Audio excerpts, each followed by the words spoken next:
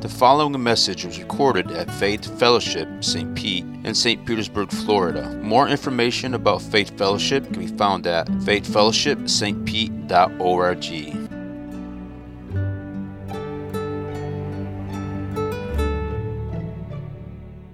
We are continuing on in 1 John, so you should be able to have a Bible underneath. Go ahead and grab that. We're going to be in 1 John 3, 11 through 24. Last week we were out at the beach, and so we talked actually about simplicity last week, which was really encouraging. But we're going to jump back in. And at this point in the book, John is very repetitious. If you read the book of 1 John, it's a really good book. If you're new to the faith and you don't really know where to start, where should I start reading the Bible? Listen, the Gospel of John and 1 John are really good places to start because they talk about the essentials of what it means to follow Jesus, what it means to know him and to love him and to love others. And so John keeps talking about the same thing over and over again, but in a little different themes. And one of the things that you learn, if you've been in leadership at all, one of the things that you learn is that when you're tired of talking about something, people that you're leading are just starting to get it, right? I mean, you're like, we've been talking about this for like 6 months, and somebody's like, oh man, what a great idea, bless. And you're like, oh, but that's just the part of leadership is that like, when you think that you have just talked about something till, like you can't talk about it anymore, people are just now like, hey, that's a great idea, we should do it.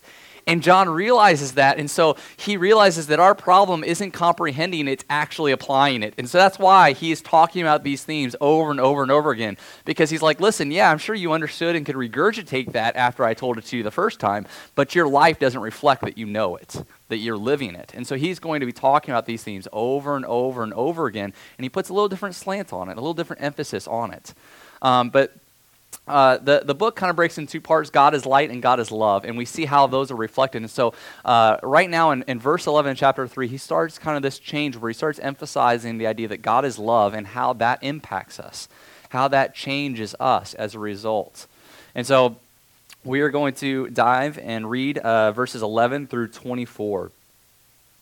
Verse 11, for this is the message that you have heard from the beginning, that we should love one another. We should not be like Cain, who was of the evil one and murdered his brother. And why did he murder him? Because his own deeds were evil and his brother's righteous. Do not be surprised, brothers, that the world hates you.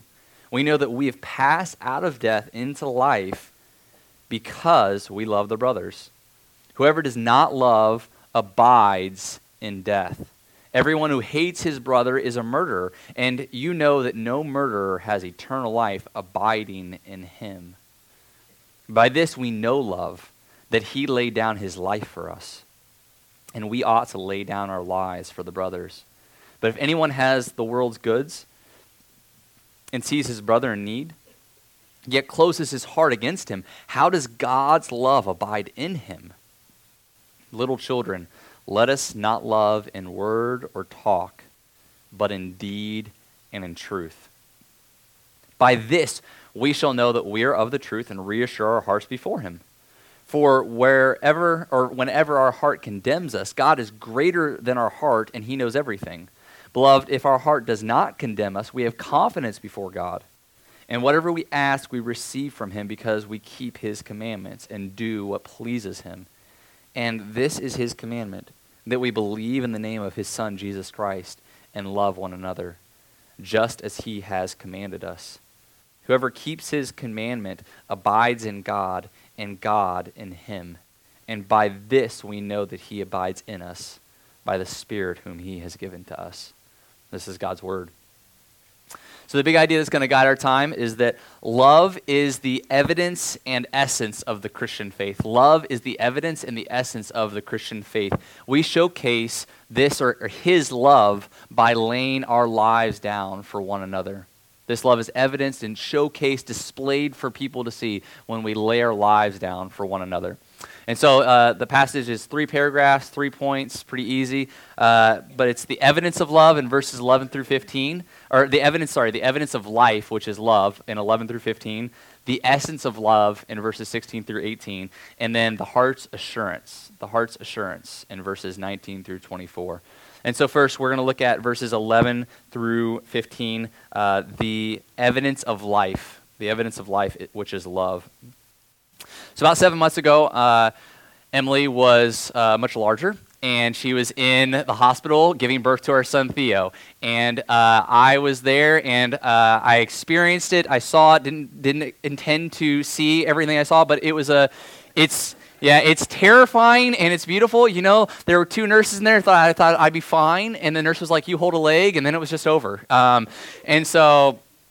But when Theo was born, you know, I was there as he took his first breath, and I was there as his heart beat for the first time. You know, and praise the Lord, he was alive, right? I mean, that's the signs of new life, of seeing this new birth, this brand new baby come forth, and seeing him take his first breath when he's never taken a breath, and seeing his heart begin to beat out. And you know, he starts moving and crying pretty soon later. He's alive. He's alive. And so too, the Bible talks about that there is a more profound birth than that. That though every single one of us have been born physically, that there is a much deeper and more profound birth, and it's from above. It's called being born again. And he says, what's the evidence of that? How do you know that someone has been born from above, right? I mean, it's usually fairly obvious if someone is alive or not, you know? I mean, but how do you know if someone is alive spiritually? And this is what John is aiming to teach us. He says, how do you know that someone is alive? Love. He says, this is how we know that someone has passed from death to life, is that they love the brothers, that there's a genuine concern and care for others, that this is an evidence, it's a fruit of what it means to be born from God. In verse 11, it says, "For this is the message that you have heard from the beginning." And hear this, the message of the Christian faith is one of God's love for humanity, God's love for you. And that is the message that we start with and that we continue with. If we ever deviate from that message, that God's heart is love, then we begin to distort the gospel and we begin to run into ruin in our own lives. That we think it's common sense, and so therefore we forget it. Now, one of the famous Swiss theologians, Karl Barth, he was in this showcase and talking about systematic theology, and afterwards he had a student come up to him and ask him, "So what do you believe? Can you sum up your theology? You know, can you sum up kind of what you believe?" An immense task, you know. And so Barth sat there in silence for a little bit, and he said, "You know, I think that what I believe can be summed up with this. Jesus loves me, this I know, for the Bible tells me so." And that this is the message of the gospel, is that it is so simple that a child can understand it, but yet it will continue to propel us and to push us into the deep, even as we grow in our maturity as adults in the faith. And he says, this is a message, and it's been from the beginning, and it will continue on until the end, that God is love, and that he desires that we would love one another. John 15:35, it says, "By this all people will know that you are my disciples, if you have love for one another." Jesus invites the world to judge whether we are true or not by our love for one another.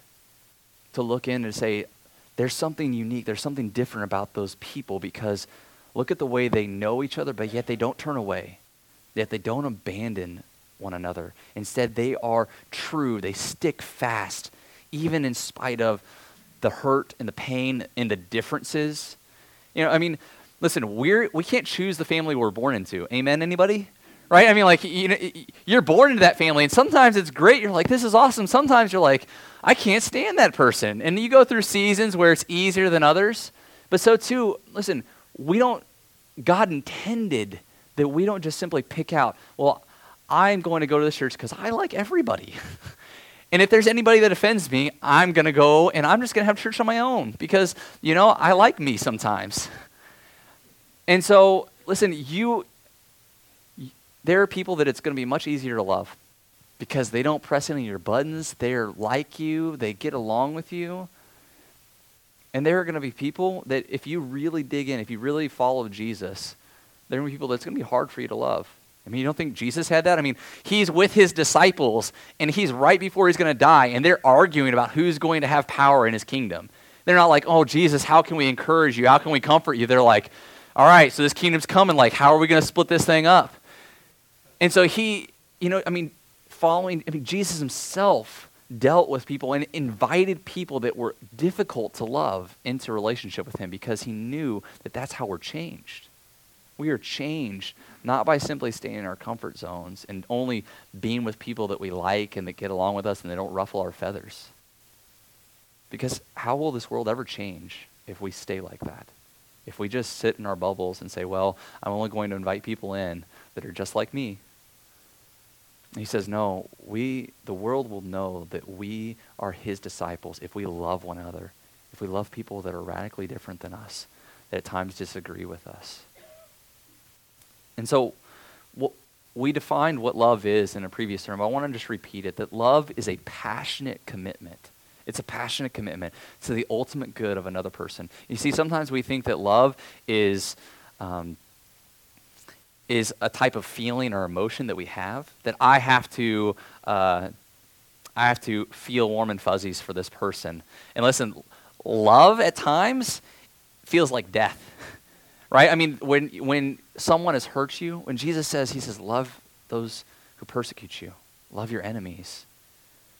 At times, love is going to feel like death, but he promises that it will bring life, and it's a commitment to the good of another person, to saying, I'm going to put their good above myself. And John contrasts it, right? So as soon as he starts talking about it, he says that you should love one another. He says, here's the opposite. Here's what not to do. Don't kill each other.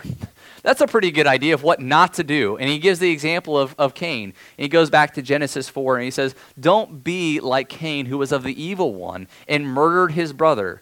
So that's not a good idea to do in church. We wouldn't have much of a church if everybody got jealous and killed the other person. But that's what it began, is that we see Adam and Eve, their firstborn, Cain. He was by himself, and then they had his brother Abel. And they both came before the Lord to present a gift, an offering before the Lord. And Cain brought fruit, and Abel brought the first, the best of the flock. And it doesn't spell out exactly what it was, whether it was the heart that separated them, whether Abel came with a heart of faith, we learn in Hebrews, and whether Cain didn't, or whether it was the type of sacrifice or offering that they gave, whether it was that Abel gave his best and his first, and Cain gave his leftovers. But we know that Abel's offering was accepted by the Lord, and Cain's was rejected, and Cain's face fell. And God turns to him, he says, Cain, if you do what is right, will you not be accepted also? He says, listen, I'm not rejecting you to reject you. If you do what is right, will not your offering also be accepted? And he says, be careful. Sin is crouching at your door, and its desires to master you, to consume you. But you must master it. But he refused to heed God's advice, and he rose up, and he talked to his brother. When they were in the field, Cain killed Abel. He killed Abel. And God cries out, and he says, where is your brother? And Cain goes, am I my brother's keeper? And God says, the blood of your brother is crying out to me from the ground. And John uses this as an example. He says that Cain is like the world, and that we as Abel that Abel is like those that are following Christ. And he says that you need to have a proper expectation that life isn't always going to be rosy, and it's not always going to be easy, and that everybody you encounter, especially in the world, is going to like you. Now hear this. As Christians, when we follow Jesus, there are times where our good deeds, where loving and following Jesus, it's going to attract people. But there are also times where it's going to enrage people and anger them, and they're going to want to destroy it. Jesus says that we are the salt and light of the world, and therefore there are times where, because we follow Jesus, we desire equality. We desire to serve the poor. We desire that racism would be destroyed, that we would love one another deeply and profoundly. So these things should draw the world in, our humility, our desire to serve and lay our lives down, but our insistence upon holiness, that marriage is between a man and a woman, that abortion is wrong, and that these stands that we take, these stands that Christ takes, that this word takes, and that we take as followers of him, they at times are going to enrage the world and bring about persecution. And we see this all throughout the scriptures. I mean, Paul says it. He says, to some, we're aroma of life. We're the aroma of Christ for life, and they're going to be drawn to it. And he says to others, we're the aroma of death to those that are passing away, and they hate it. I mean, we see this all throughout the scriptures, right? I mean, look at Noah. You think Noah faced a little persecution from the world? He's building an ark, and people look and mock because of his obedience, because his obedience to God seems absurd to them. I mean, who builds an ark when it's not even raining? And yet, for a very long time, he persisted in his obedience in what seemed like foolishness. I mean, you go on and you look at Joseph. Joseph had a dream from God. God gave him a dream. And what did it lead him to? His obedience, it led him into his brothers selling him to slavery. And then he made a commitment to purity. He said, I will not take my master's wife. I will instead, because how can I do this against God? He refused to compromise in his moral integrity and his purity and his sexuality. And what did it get him? He got thrown in prison. He got thrown in prison for it. I mean, we look at Daniel. I mean, Daniel had served faithfully, had served well, but because he refused to stop praying to God, he was thrown in the lion's den because he would not stop. We look at the story of John the Baptist. I mean, John the Baptist goes to Herod and he calls out Herod's corruption. So you see that the Bible talks about there are times where we are standing in the gap when there's political corruption, that we're not to be silent about it. And John the Baptist sees, he says, Herod, you're sleeping with your brother's wife. This is wrong and you know it's wrong. It's against the law of God, which you profess, you claim, and you know it's wrong. And what did it get John the Baptist? Got his head on a platter. I mean, look at Jesus.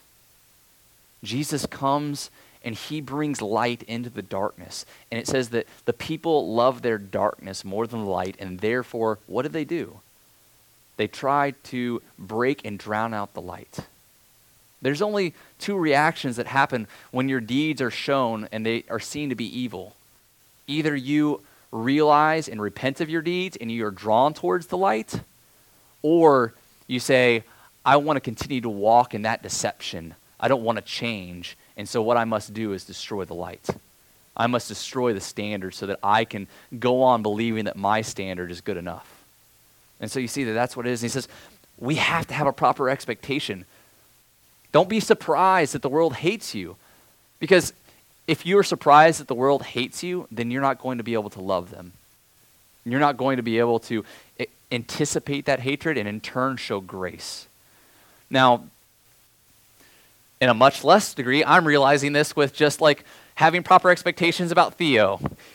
So we had him sleeping for like 3-4 months. We were like, we're getting this thing down. And he's sleeping through the night. And just recently, he has had a sleep regression. And so he is now waking up about 3, 3:30, 4. And like when you have your expectation for 3 or 4 months that he's sleeping through the night, and all of a sudden he doesn't sleep through the night, you're not the most gracious person. And so, but when I expect that he is going to wake up and that this is what a baby does, then I'm much more gracious in that. I anticipate that, and therefore there's grace, there's mercy. But before, when it's like, hey, we've got this pattern down, you're doing great, and then all of a sudden, no more. And so too, I mean, in a much greater degree, when we don't anticipate that the world is going to come after us, when we don't anticipate that because of our stance on certain things, that people are going to, maybe they're not going to be our friend. Maybe they're going to say things about us. I mean, at times, it's not unknown that the people are want to take physical violence. But he says, anticipate this. For Jesus says, the world hated me. If you follow me, it's going to hate you as well. Now, this doesn't mean that we're jerks for Jesus. It doesn't mean that we're looking for a martyrdom. It means that we're genuinely trying to follow Christ. And in that process, it's going to naturally bring those things. So he goes on and he talks about Well, we'll just move on to 16 to 18. He talks about the essence of love, right? So what is love? In verse 16, he says, "By this we know love, that he laid down his life for us." And what does it mean by this we know love? Listen, our definition of love has been redefined because of Christ. So now our definition of what love is, of how love is shown, is defined by Christ's love for us. But not only do we know it in a academic setting or what it should look like in a definition, but we experience it. We know love because we have experienced love by Christ. And it says we know it because he laid down his life for us. And what does it mean that Christ laid down his life? What did the love of Christ look like in laying it down? It meant he limited himself. Christ had no limitations, but yet he bound himself in time. He bound himself in power. He limited himself by taking on humanity. Do you not think that love in your life at times is going to limit you because your care for other people? It limited him. Not only did that, it limited him, but he took on the posture of a servant. He laid his life down in his right to be served. If anybody deserved to be served, it was Jesus Christ, the creator of all. But yet he laid his right to be served down. And instead he served. Do you not think that love in your life, it might look like laying your rights down? Laying what you think you deserve, what you are owed down, and taking the posture of a servant rather than the one who ought to be served. And not only that, but Jesus didn't just serve, but he gave up his physical life. He laid his life down literally in our place, in our stead. And this is the essence of what it means to love. It says that he laid down his life, limited himself physically, time, he emptied himself, he became poor, became a servant. A person's life is his most precious possession. Consequently, to rob him of it is the greatest sin we can commit against him, while to give one's own life on his behalf is the greatest possible expression of love for him. This, then, is the ultimate contrast. Cain's hatred issued in murder, Christ's love in self-sacrifice. Indeed, true love, agape, is self-sacrifice. Love is the giving impulse. It's by law. And this is what the essence of love is. The essence of love is self-sacrifice, the giving of ourselves for the betterment of one another. And so what's the opposite of love then? Self-preservation, self-obsession, entitlement. This is the opposite of what love looks like, is that when I'm so consumed around myself and that I am willing to put someone else down in order that I might have, in order that I might be benefited. And you see what love is love says, listen, I will gladly lay down my rights. I will gladly lay down my time, my finances, in order that they might have, even if it costs me.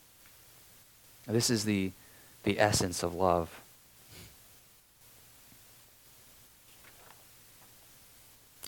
He talks about that not only should we be willing to give our lives, he says that because Christ laid down his life for us, we ought to lay down our lives for the brothers. And he says to receive this love is to show it. If you say, well, I've received God's love, but yet that love never moves through you to others, then John would ask, have you really received it? Or do you merely comprehend it? Do you really know it? Has it really saturated your heart and your life? Because to know it is to show it. And so if you have received the life of Christ in you, it will lead you to lay down your lives for your brothers. And so how is God calling you in your life to lay it down for others? Who in your family, who in your friend, maybe who in this church has God called you to begin to lay your life down for them, self-sacrificially, to give in order that Christ might gain glory? And as much as this, hopefully you're challenged, I'm challenged by this, but also I want to encourage our church family. I think that when I look at our church, I think our church desires to do this and does this well. Laying down your finances, laying down your time, encouraging one another in love. I've been in a variety of churches, and I'm so thankful to be a part of this body because I see that.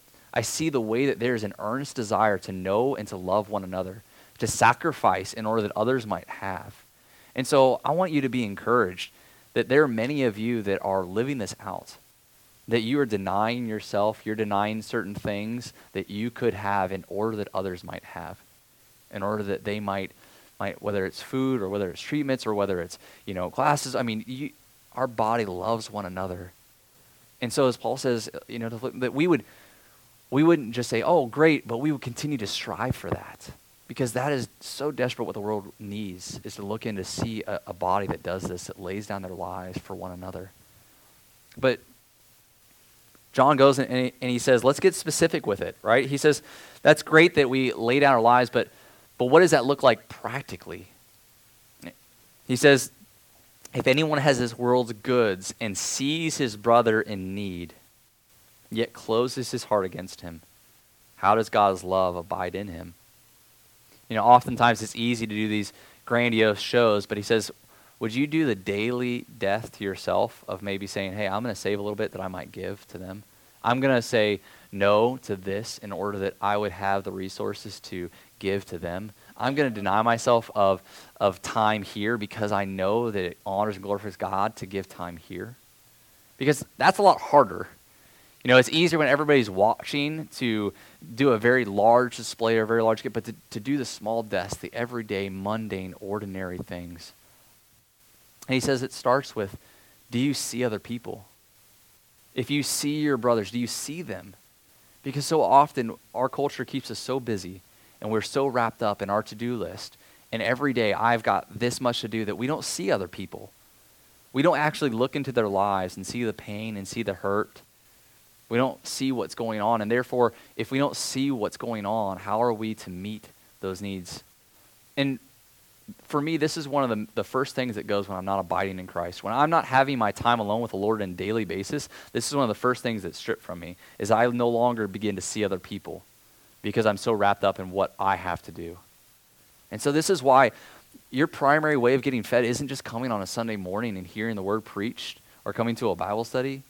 That if you're not daily abiding with Christ, if you're not daily seeking him, you're going to miss out on so many blessings. Jesus says that it's more blessed to give than to receive, and he wants to give you blessing through giving to others, through being his instrument in other people's lives. And that only happens as we are attentive to the Spirit. As we submit our lives and say, God, use me. Help me to see other people around me. Help me not to be blind. And he says that if we see our brothers in need, and we close our hearts. There are times where all of us have done that. We see someone in need and we think, nope, sorry, don't have time for that. I got to go here. I got to do this. Maybe later. Or that's a mess. I don't want to walk into that. And we close our hearts. Now listen, not every need is a calling. I'm not saying that every time you see a mess that you got to jump in and start cleaning up. But to see the need. And to have and what it means to close our heart. Our heart is our emotional center. It's what draws us in there. And he's got this idea of the Good Samaritan, right? The Samaritan that's traveling along, he sees this man beaten on the road, and he sees him, and compassion and mercy immediately move him to action. As he says, I can't leave. I don't care if this person's a stranger. I don't care if they're a different religion from me. I don't care if I don't know them. I can't leave them like this. Compassion is aroused up in him, and it moves him to action. Do we have that heart? That we say, God, if I see someone in need, I want to move in that way. And unless the Lord hinders me, I want to pray through that, and I want to move towards that. And maybe I'm not the one that can do everything, right? Because we'll quickly get overwhelmed. But maybe I'm called to be an instrument of helping them to get into a place where they can receive that kind of help. James says it like this. He says, what good is it, my brothers, if someone says he has faith but does not have works? Can that faith save him? If a brother or sister is poorly clothed and lacking in daily food, and any one of you says to them, go in peace, be warmed and filled, without giving them the things needed for the body, what good is that? So also faith by itself, if it does not have works, is dead. It's a story about a pastor that was going by a beggar, and the beggar said, "Could you spare some alms? Could you give me some money?" And the pastor was like, "No, I'm sorry, I can't do that." And he was in genuine need, genuinely needed reprieve from his condition. And the beggar said, well, can you bless me? And then the pastor said, "Of course I can bless you," and blessed him. And the beggar said, "Well, you wouldn't have blessed me if it would have cost you anything." And so too, God desires that we would be moved and that we would seek to meet the needs of those that are around us. We talked about it last week, but God wants us to live simply in order that others might simply live. And C.S. Lewis in his Mere Christianity, he talks about, charity, about what love is, and about how we handle our finances. And he says, if I'm able to live the same way as a non-Christian that has the same amount of income, then I'm not following Christ, then I'm not really understanding what it means. He says that there should be things that I genuinely desire to do, but are hindered because of my love for Jesus and because I desire to be a blessing to other people. And so might I just encourage you to say, do you have a budget? Do you know where your finances are actually going? Do you know where your time is going, or are they spent frivolously? Because when we say, "God, I want to be a good steward in order that I might be generous to others," God honors that heart. We're going to fall short all the time, but God honors that heart that yearns for that. It says, "God, these finances, they are not mine. This time that you've given me, it's not mine. These talents that you've given me, they're not mine. They're yours. And so I want to give them back to you, God, because I know that when you give them to God, he will multiply them far more than what we can. He's a better investor than we are. And so trust him. Give over all of these things to the Lord and let him do what he can do with them." Now, and this looks like sometimes our love, we're excited about loving people in general, but we don't love anybody in particular. All right, it was like there's a kid that was like, I love humanity. It's just people I can't stand. Quote, it says, "It's easier to be enthusiastic about humanity with a capital H than it is to love individual men and women, especially those who are uninteresting, exasperating, depraved, or otherwise unattractive. Loving everybody in general may be one excuse for loving nobody in particular. So John writes that if anyone has material possessions and sees his brother in need, he is in debt to him. Two factors place him, as they place the Good Samaritan, in a position of inescapable responsibility. First, he must see a brother's need, not merely casting a passing glaze, but see long enough to appreciate and understand the circumstances of the case." Right? Our posture is when someone comes to us in need, we want to get to know that person. We don't want to simply just put a passing balm or just throw money at. We want to know that person. And so too, when people come for us, food we almost immediately will give. Clothing we almost immediately will give. If someone comes to us and they have a light bill, they have something like that, we want to get to know, tell us more about you. We want to do life with you. We want to get to know you. We want to see and understand what's going on in their circumstances. And this is what he means by you see, you perceive, not just a casting glance, but you understand well. You see long enough to appreciate and understand the circumstances of the case. Secondly, he must be in a position to meet his need. Must be in a position to meet his need.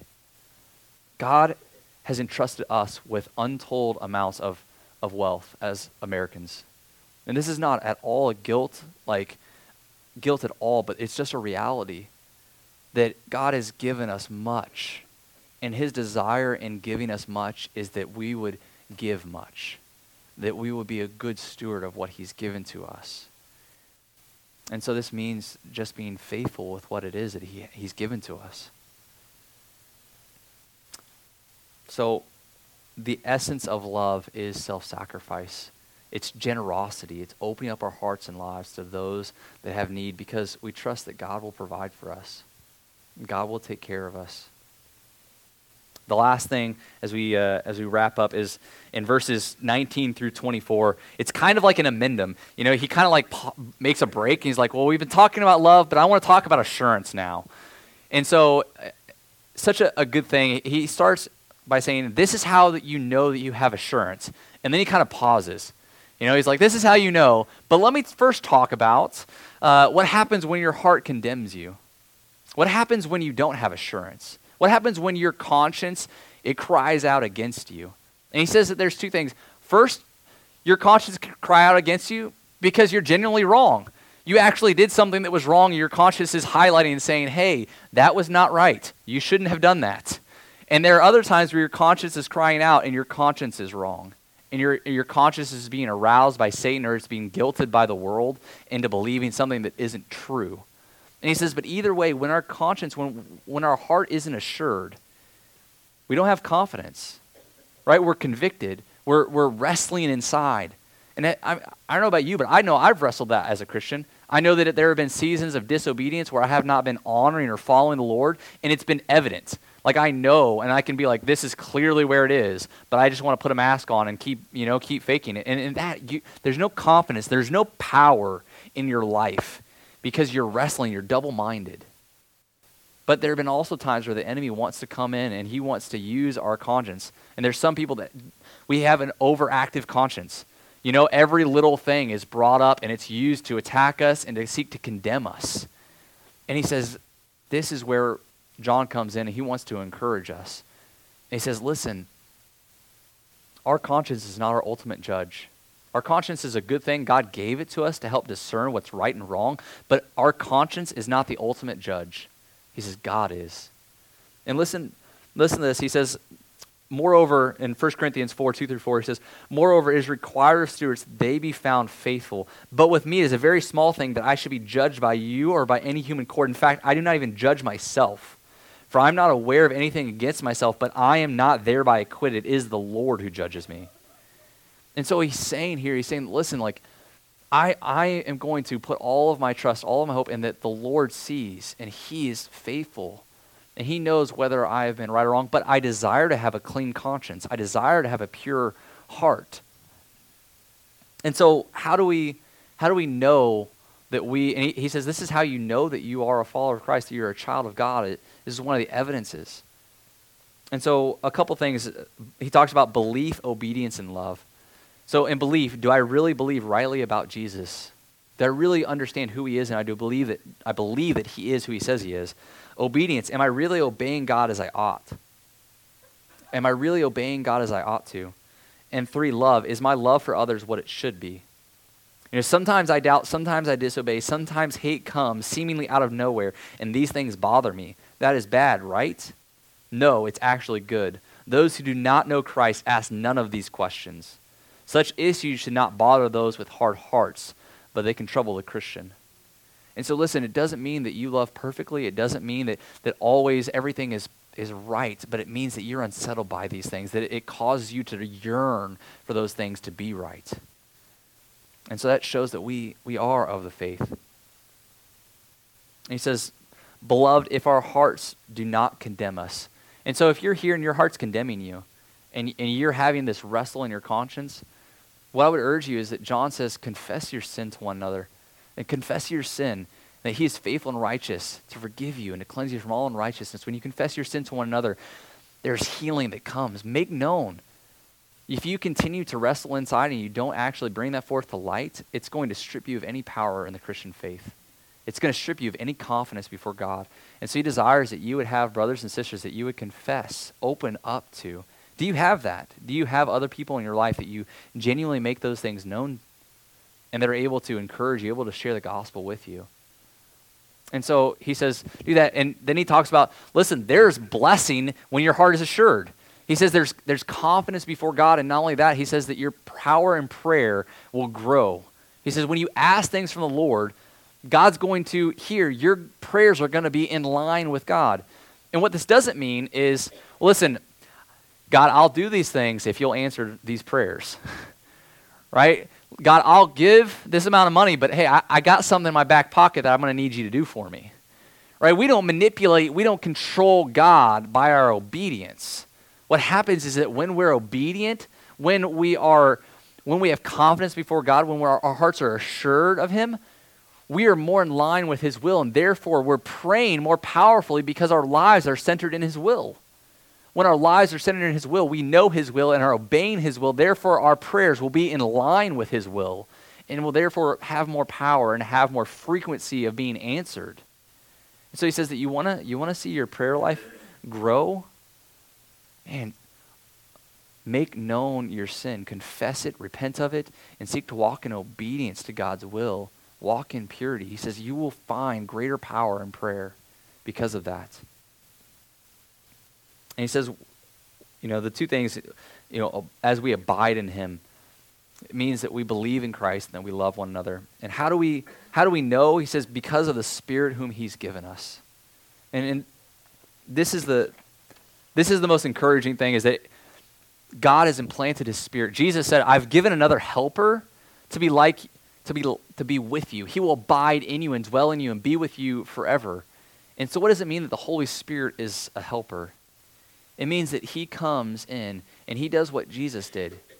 Right? Jesus says, I've given you a helper that is like me, another one that is just like me.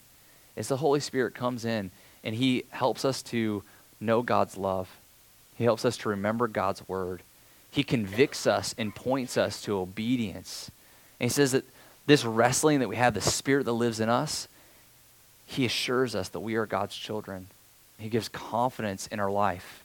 It's so grateful. Paul in Romans, he talks about this. He says, if we live according to the flesh, we will die. But if by the Spirit we put to death the deeds of the body, we will live. The Holy Spirit comes in and helps us to put our sin to death in order that we would live in freedom and in power.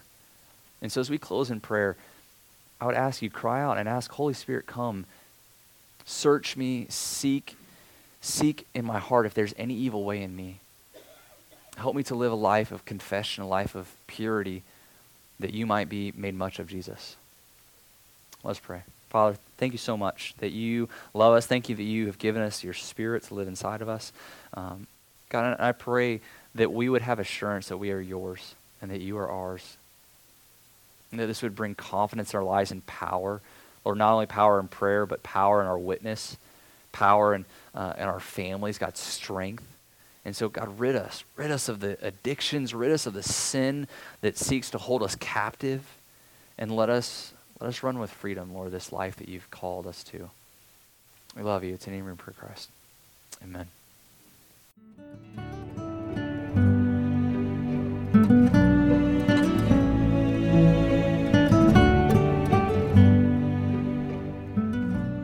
Thank you for listening to this message from Faith Fellowship, St. Pete in St. Petersburg, Florida. More information about Faith Fellowship can be found at faithfellowshipstpete.org.